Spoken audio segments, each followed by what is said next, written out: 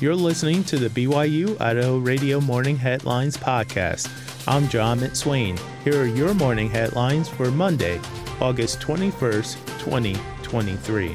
We have an update on a Honda Accord driven by a 19-year-old male from Mattawa, Washington, was traveling eastbound on US 20 near milepost 320 and caused a fatal crash earlier this month. Alonzo Garcia lost control of his vehicle. He drove through the median into westbound traffic and struck a Nissan Murano head-on. The Nissan was driven by a 22-year-old male from Rexburg, Idaho, who succumbed to his injuries at the scene. The passenger of the Nissan, a 24-year-old female from Rigby, Idaho, was transported via ground to a local hospital. All occupants were wearing seatbelts. After being released from medical treatment, a warrant was served and Garcia was arrested for felony vehicular manslaughter. He was booked into the Jefferson County Jail.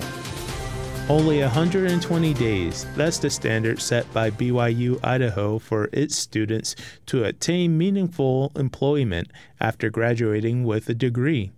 Adam Jacobs tells us more. A number of university resources are dedicated to increasing the percentage of employed graduates, including the Alumni Association. Ben Watson, Alumni Engagement Manager, said the Alumni Association exists not to ask for donations, as other universities often do, but to help connect students with alumni on their career paths. I think it makes us unique. I kind of refer to us sometimes as an enigma amongst the university ecosystem when it comes to alumni offices, because our main ask is not money. Our main ask is connections and help our students get into your network and ultimately find positions. Students don't need to wait until they graduate to start making those career connections. Brecca Ponce, Student Employment Coordinator at BYU Idaho, said students should share the experiences they have at work and in class with their professional network. This could be on social media, a portfolio website, or their LinkedIn account. We strive for them to do well and get good grades and do all these things while gaining experiences, preparing them for post-graduation with those degrees they're finishing up. Steve Davis, Alumni Engagement Director, said alumni want to see what students are doing now that will bring value and innovation to the workplace.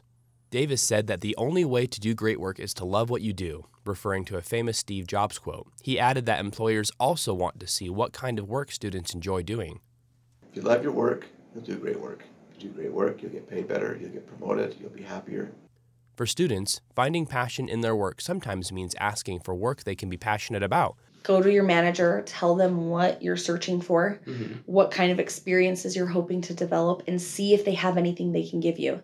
Ponce said that BYU Idaho is the ideal place for each of its 4,200 student employees to work with managers for resume building experiences. Even potentially reaching out to the Career Center and asking, hey, I have students involved with this potential career. Do you happen to know what sort of skills people are looking for in those fields nowadays? With a strong career services program and a focus on preparing students for the workforce, BYU Idaho is well positioned to help students find jobs after graduation. That's the vision that every student and employee are working toward. For BYU Idaho, I'm Adam Jacobs. The Church of Jesus Christ of Latter-day Saints is expanding its charitable donations to the Hawaiian island of Maui. W. Christopher Waddell, the first counselor and the presiding bishopric of the Church of Jesus Christ of Latter-day Saints, announced that the church will give $1 million to the American Red Cross to help relief efforts after deadly and devastating wildfires. The donation will support the Red Cross's efforts to provide shelter, meals, bedding, hygiene kits, medical, mental health, and family reunification services to survivors. The Church of Jesus Christ of Latter-day Saints provides funding for emergency response efforts and many other humanitarian initiatives to care for those in need. Thanks for listening to the morning headlines for Monday, August 21st, 2023. I'm John McSwain. You can catch more news, interviews, and great content on our podcast feed. Just ask Alexa, Google, or Siri to play the latest BYU Idaho radio podcast, or listen to us for free on your favorite podcast app like Apple Podcasts, Google Podcasts, or Spotify. This is BYU Idaho Radio.